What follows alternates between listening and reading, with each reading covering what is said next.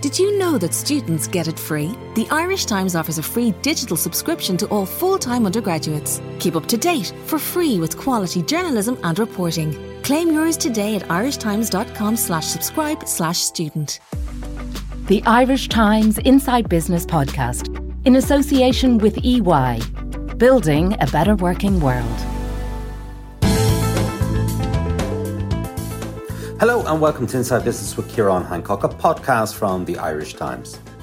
The UK's mini budget of a couple of weeks ago, promising £45 billion of tax cuts funded by borrowings, sent markets into a spin, with sterling and UK bonds being hammered.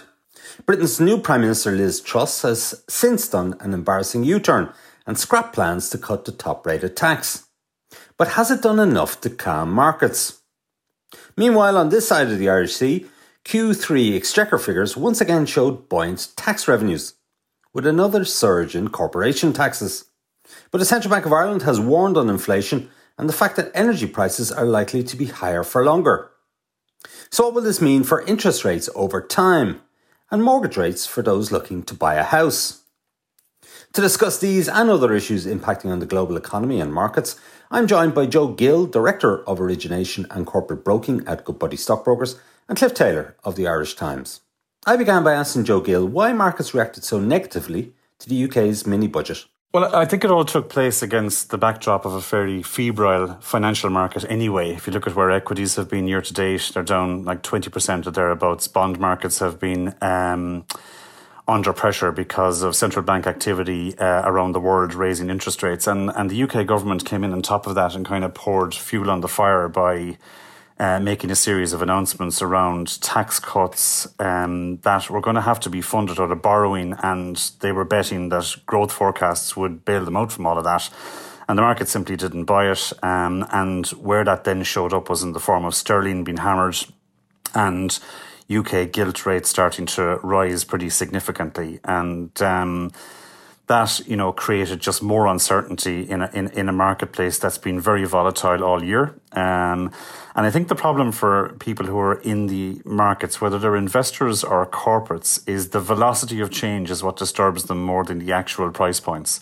So when you see things moving almost violently in a short period of time, that's what spooks an awful lot of people, and it also grabs an awful lot of headlines. So I think that's the background to what's happened over the past 2 weeks. Now, bear in mind, sterling is almost back up to where it was pre the mini budget announcement, but the bond market looks still very disturbed and the Bank of England is very active in it. So, Joe, has this U-turn announced last week actually calmed nerves? I think it probably has helped a little bit, but there just seems to be so many political agendas in the UK at the moment, and the Bank of England is clearly active in the market, and we're not sure how long that's going to last, and if they pull back, what will that do to bonds? All of these things are uncertain, and as I said, it's all been done against the backdrop of what's happening globally with the dollar, with actions by the US Central Bank, and obviously with the geopolitical situation around Ukraine. So, it's been quite a disturbed environment now for some time. Joe, a lot of Irish listed companies in the UK and a lot of Irish companies with exposure to the British economy. What was the impact on those businesses? Well, there's two sides to it. One is their share prices and one is their actual operational impacts. If you're in a business that's exporting to the UK, you're concerned about sterling being weak against the euro. And on top of that, companies that have operations within the UK, having any thoughts or projections about a recession is clearly troubling for your profits and your earnings forecasts. So what's been happening in the stock market over the last 12 months is that most of these companies were witnessing significant inflation in the input cost side in the second half of 2021. So that came to the headlines when you saw central banks starting to move with interest rates earlier this year quite significantly. And central banks are on a campaign now to diffuse inflation. And they're doing that by increasing interest rates quite dramatically. That's been reflected in increased bond yields. And it's clear from all of the commentary that the intent here is to slow down the overall economy, if not push it into some sort of a recession. And that has an effect on earnings. So in the stock market, what you've seen is at the back end of 2021, the earnings multiples that were being paid for equities were at multi-year highs. So those have started to unwind as interest rates have gone up. And at the same time, earnings forecasts have come under pressure because of the recessionary worries in people's minds. So if you're then working in a company, you're looking at a share price that's unraveling through 2022. Like the Irish stock market is down 26% this year. Now, to put that in context, if you look at the end of the first half of 2020 to the end of 2021, the Irish stock market was actually up 92%. So we've just had a really extreme period of volatility. The inflation that's in the economy at the moment is partly to do with the supply shocks that happened around COVID that are still unraveling. And there's some really interesting stuff going on around that. Like, we're seeing headline inflation still that's very, very high. But some of the data points I follow are showing something different right now. For example, deep sea container shipping rates across the Pacific have fallen about 85% since the start of the year. Agricultural commodity prices are back to where they were pre the war in Ukraine. One of the global investment banks said this morning they think car prices are going to have to come down because all of the automakers are seeing deflation in the supply side. So what you're starting to see in real time is the impact of central bank actions on interest rates, and what that's done to bond yields is slowing down the economy inexorably. The supply problems that were caused by COVID are unwinding, so you're starting to see supply chains normalise, and all of that in the real world is starting to take the air out of inflation and possibly move us towards a period of deflation, which itself could be a challenge. Cliff Taylor, what's the outlook for the Irish economy? Well, we've seen forecasts from the Central Bank this morning and from the Department of Finance in the budget, and basically the outlook is a sharp slowdown in economic growth heading into next year. The department's figures suggest they believe the economy has turned already, certainly in terms of the domestic economy, that activity is slowing, that consumer spending is slowing because of the impact of the energy crisis on people's pockets. There is an expectation that the vast amount of money being thrown into the economy from the budget might lead to a bit of a bounce over the autumn. But that heading into next year, the economy will be much slower. I mean, nobody really knows. It's an outlook of enormous uncertainty, really. We'd hoped for, I suppose, calmer times heading out of COVID and a return to some kind of normality and some kind of an ability to forecast what might happen in the months ahead. But really, it's very unclear, beyond saying that there's a strong chance that, or a certainty, I think the economy is slowing, will continue to slow heading into next year. Recession is a possibility. Certainly consumer recession, I think. It's always very hard to forecast the impact of the multinationals on GDP figures and on the top line economic figures.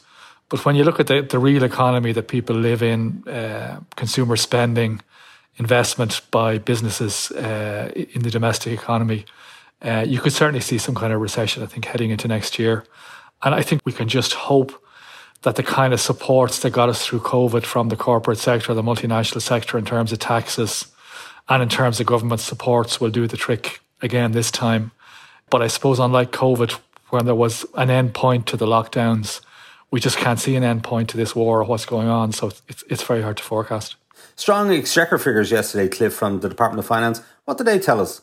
Yeah, it's encouraging given the backdrop and given what's going on in European economies and the UK. Now, obviously, the tax receipts are backward-looking indicators by their nature, but they are bang up to date as well. And I think they showed us a few things. One is that multinational corporation tax is just continuing to flow in at an extraordinary rate. If you take it on a 12-month level now, it's 21 billion. I don't think there's any doubt that the budget forecast for this year is going to be beaten again, that the budget surplus this year is going to be higher than had been expected just a week ago at budget time. It really is the gift that keeps on giving. And I think there are structural things there in the way these companies operate and in the way they write off the investment they've made in the economy and particularly in intellectual property assets that could give another boost to that tax head, certainly over the next year or so. The second thing then was that income tax is strong. And again, we've seen news of job freezes in parts of the tech sector. Obviously, the domestic sector is still under pressure. But for now, anyway, the jobs market is hanging in. And then the VAT figures were strong as well. So despite the fears over consumer spending and retail sales figures, which have been a bit dodgy, there is still strength in consumer spending there. People had a lot of savings built up over COVID. So certainly better off households have a bit of a cushion there and are continuing to spend. I think everyone is expecting a squeeze on their income coming into the autumn, but people are still, for the moment, continuing to spend to some extent anyway.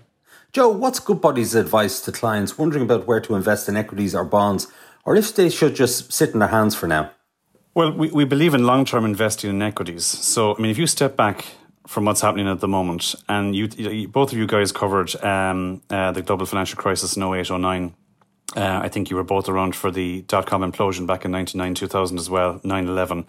In each case, when you're in the moment, it's fairly chaotic and you feel as if the world's coming to an end, everyone's selling, all stocks are for sale, and it's kind of, oh, let's just give up on this. But if you stand back from it and look at the record over 10, 20, 30, 40, 50 years, these events actually look like blips in terms of the journey of equities over the longer term. So I strongly feel that you've got to stick with it through thick and thin, backing high-quality companies. Now, I define a high-quality company by something that's well-managed, generating cash even in a recession, a balance sheet that's not overly leveraged, and a strong market position.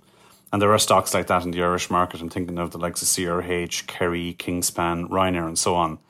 And I'm also a great believer in something called average dollar investing, which means you consistently put money into the market through thick and thin. So if you do that and you ignore the headlines and you ignore the kind of CNBC, Bloomberg kind of drama that's created around markets, you'll find that if you back these well-managed companies over the long term, they will outperform all other assets. So I'd feel pretty strongly about that in terms of this is another one of those opportunities. So personally, I was investing little bits in the market in the fourth quarter of last year at valuations that were absolutely very high.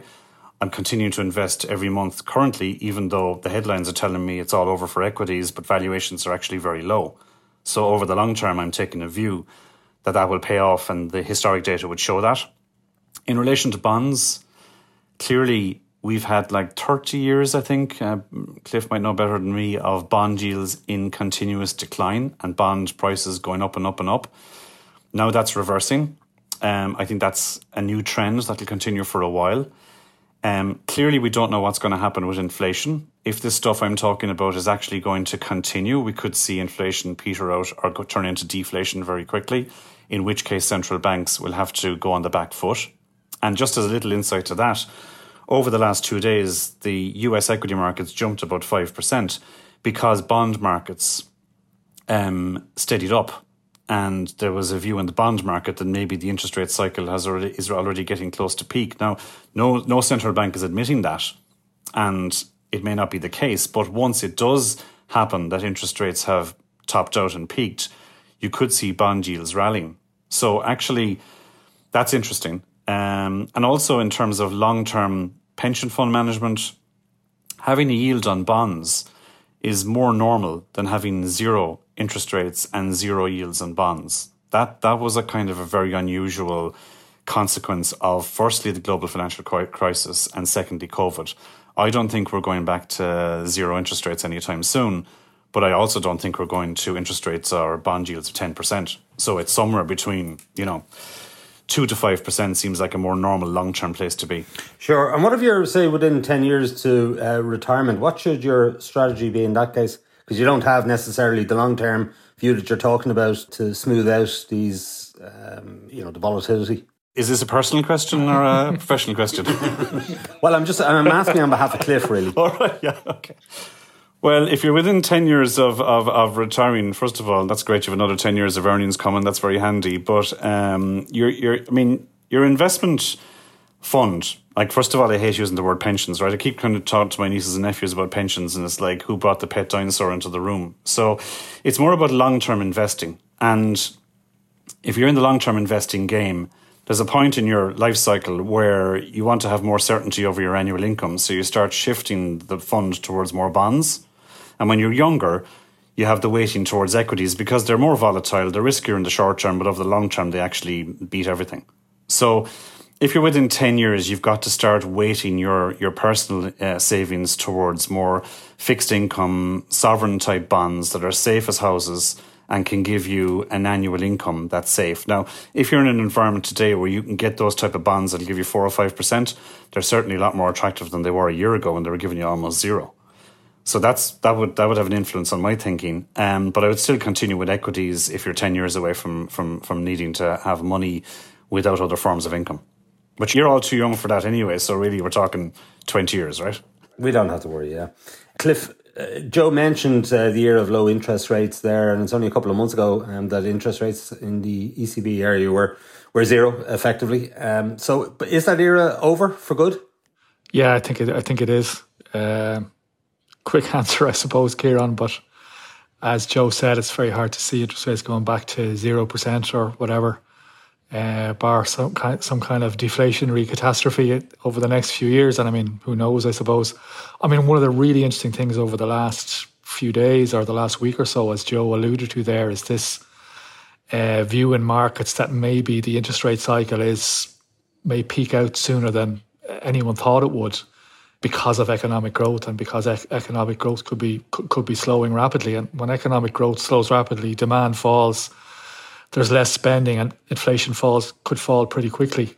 So central banks, having been caught on the wrong side of the argument earlier in the year, could conceivably be caught on the wrong side of it later in the year as well. I mean, the Fed is already well ahead of the rest, and some senior Fed figures have been out in the last few days making kind of more, I suppose you'd say, more nuanced noises than they have been doing earlier in the year, when it was all, we'll do what it takes and we'll get inflation down and, we'll do whatever we have to do. So I think they're worried about the real economic situation and possibly also pressures in areas of the financial markets. We saw, for example, in the UK, I know it's a different situation, but fallout in the pension market from the gilt crisis that nobody had anticipated. I certainly hadn't.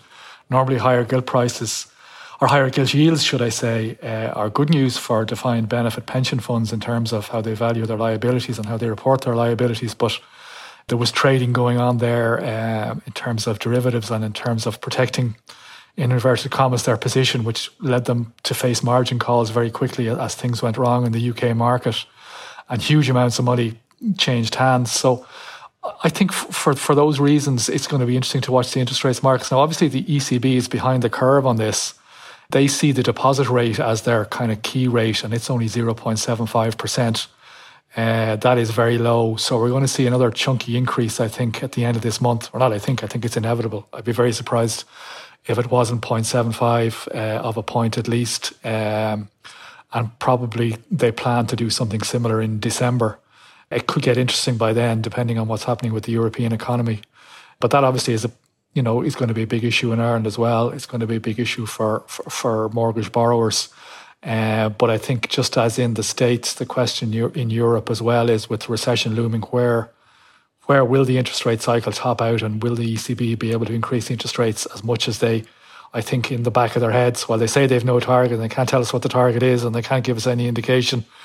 There's no doubt that I think that they're planning to go above 2%, 2.25%, 2.5%. It's a long way from where we are now to there. Yeah. So what's that going to mean for mortgage rates, for anybody who's looking to get a home? Because at the moment you can get a fixed rate in the market, depending on how much you're borrowing and over the period and all of that, between 2% and 3% from the high street banks. A bit more now from the non-bank lenders, because they've moved to increase their rates, and I suppose they've effectively taken themselves out of the market in some respects. You still get a quote for a 4-year rate, as you say, just over, not far off 2% from AIB and permanent TSB, depending on various aspects of your finances. I just can't see that lasting much longer, Kieran.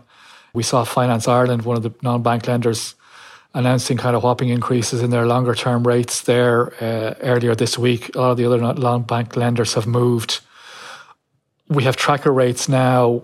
Typical tracker rate, probably 2.25%, 2.5%, kind of on the trend the ECB has set out. That could be, 4% by the turn of the year or early next year, and still, if the ECB is heading higher, still heading higher. So, if you look at where we are now after the latest increase and where we might be, that's another kind of 110, 120 euro a month for a borrower. And if you go back to July and compare where a tracker borrower might be early next year compared to where they were before rates started to increase at all, you could be talking about 250 euro a month. So when you add that to the energy crisis, you're into pretty chunky numbers. And I think for new borrowers, that is bound to kick on to the fixed rates being offered. I can't see those remaining on the table for much longer.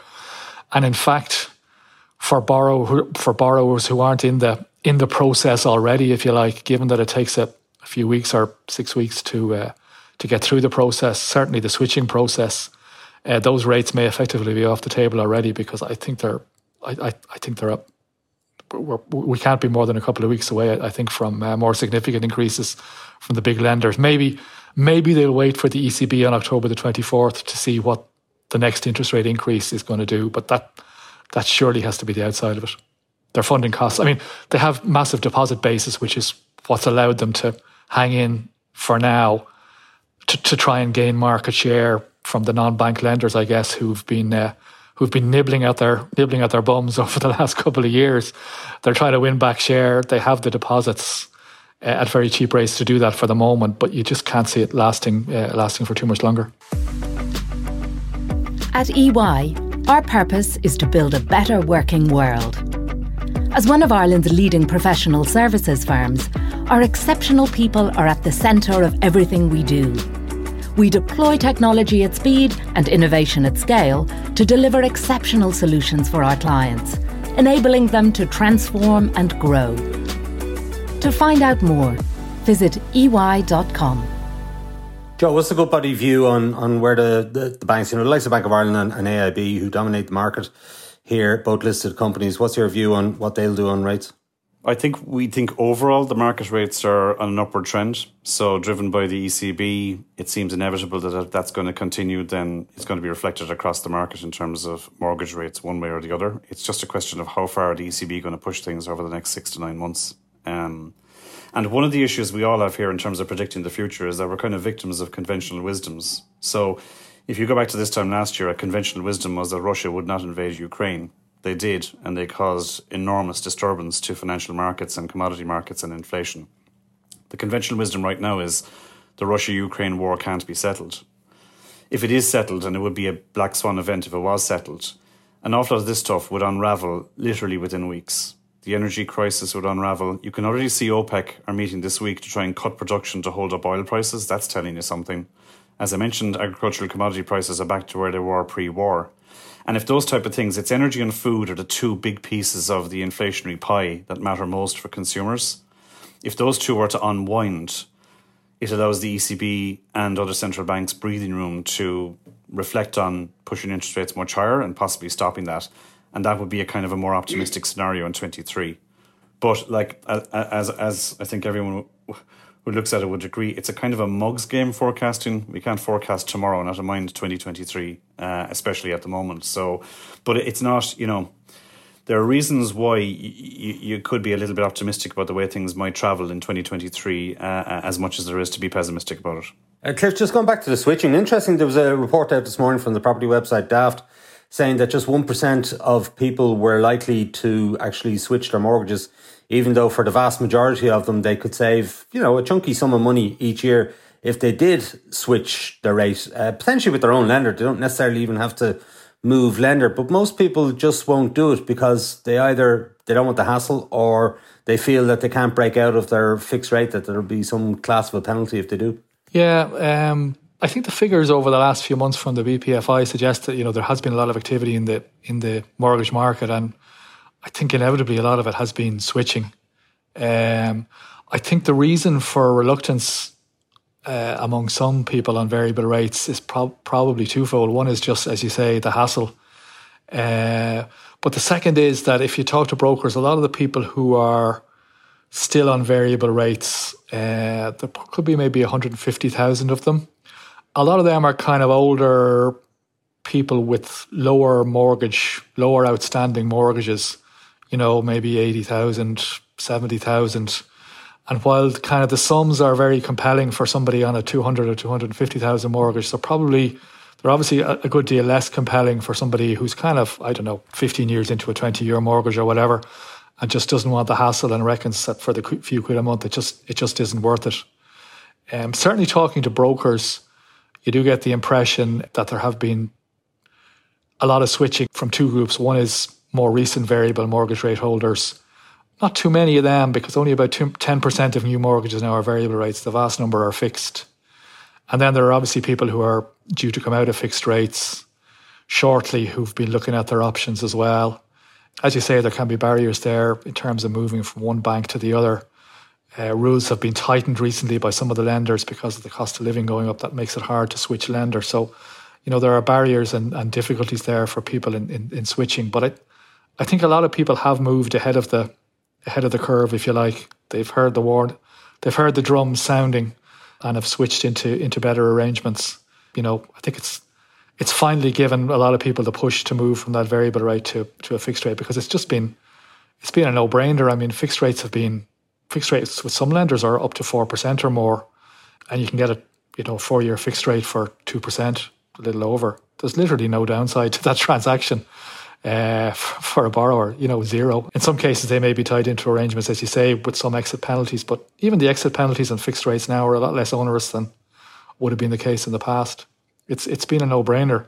Unfortunately, I think for people who haven't moved already, it may be getting to be too late, but you'd still encourage people to assess their options and talk to a good broker, because there's a lot of twists and turns in mortgages. You really want advice that's based on your particular circumstances rather than general advice, I think.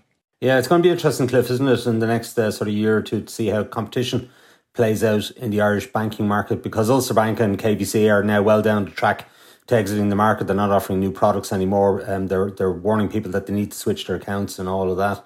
And we effectively only have 3 lenders left on the high street, if you want to call it that: AIB, Bank of Ireland and Permanent TSB. We were told that, well, we have all these non-bank lenders like Avant and ICS and Finance Ireland offering products, and they'll bring keen competition to the market. But in fact, they've been the first ones to move on the interest rates.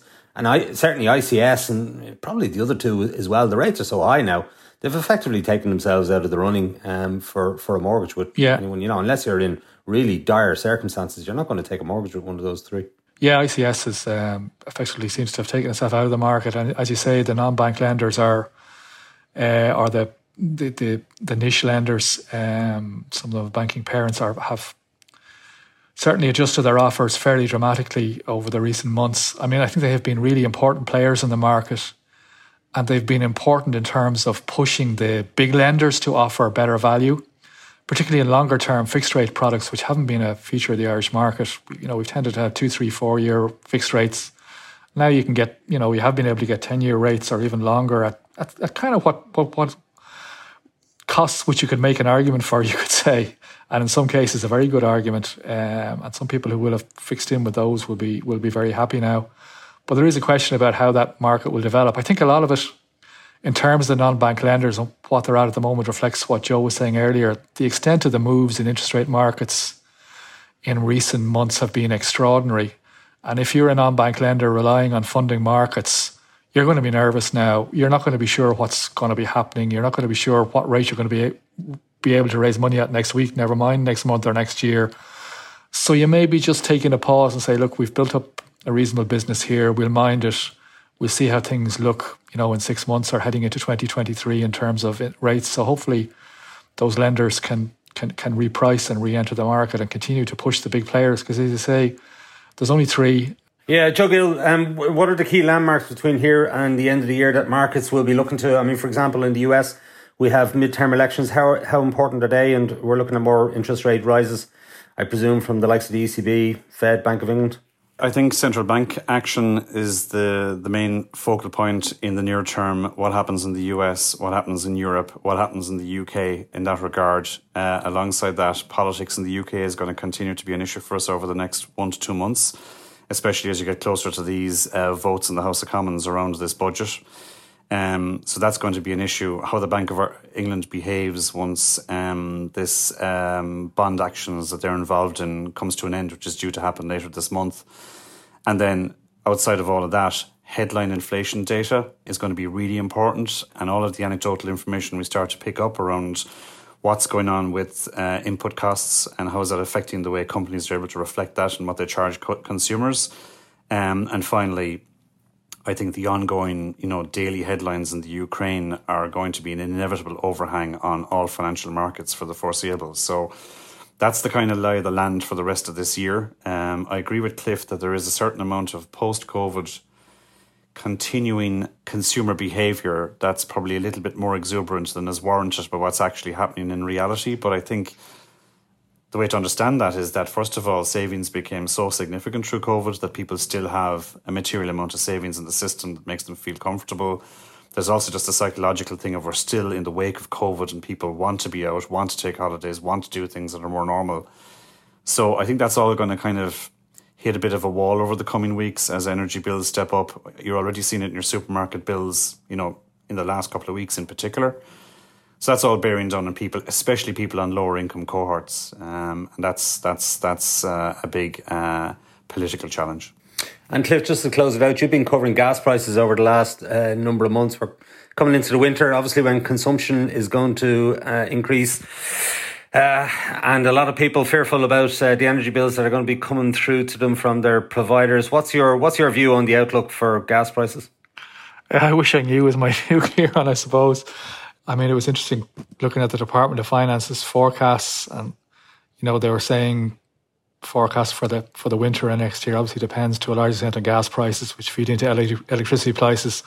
That depends on the course of the war, completely unpredictable, as Joe said. We just don't know, and also depends on the European weather over the winter. And we, bar going up to talk to the postman in Donegal, we really don't have much clue on that either. I guess we can take some small comfort from the trend in gas prices over the last kind of month or so. The big kind of peaks that we saw seem to have eased back a bit. There seems to be a little more hope that Europe can get through this winter in reasonable shape, particularly if the weather isn't too cold. You know, still a lot of nervousness around about the risk of power cuts. And I think one thing that maybe hasn't been factored into economic forecasts enough is the impact on big companies if they have to stop production for a period of time. If you kind of consider the amount of output that comes from the big pharma and ICT manufacturers in Ireland, and take a day a week out of that for a couple of months over the winter, and let's hope it doesn't come to that.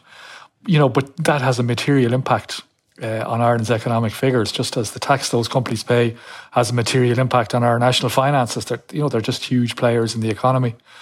So, a lot of uncertainties there, some better trends recently, people starting to look beyond this winter to next winter and worrying about that. But, given the level of uncertainties we face, there doesn't seem to be a lot of point in that. I think politically we're going to face a difficult period over the next 6 months as the bills land. And not only the bills in households, but the bills for businesses. You're already seeing kind of a worrying trend of little closures coming in restaurants and hospitality sector and shops. You could see that building up. You could see employment in those sectors taking another hit. I mean, how much can those companies take, having been through COVID and now facing this? I know they've had huge support from the government, but a lot of them are hanging on by a thread. A lot of the shops are open or the restaurants and coffee shops are open for a few hours a day now. It is a vulnerable situation, and I think a few months ahead that are very hard to forecast. Okay, well, there might be a run on woolly jumpers for those companies who are selling those. That might be a good outcome this winter. Cliff Taylor and Joe Gill, we'll leave it there. Thank you for joining us. Okay, that's it for this week from Inside Business. My thanks to Joe Gill and Cliff Taylor. The show was produced by Suzanne Brennan with JJ Vernon on sound. Thanks also to our sponsor EY for its continued support. Remember, you can get the latest business news straight into your inbox by signing up to our Business Today email at irishtimes.com. And you can also follow the Irish Times business feed on Twitter, LinkedIn and Facebook each day. I'm Ciarán Hancock. Until next time, take care.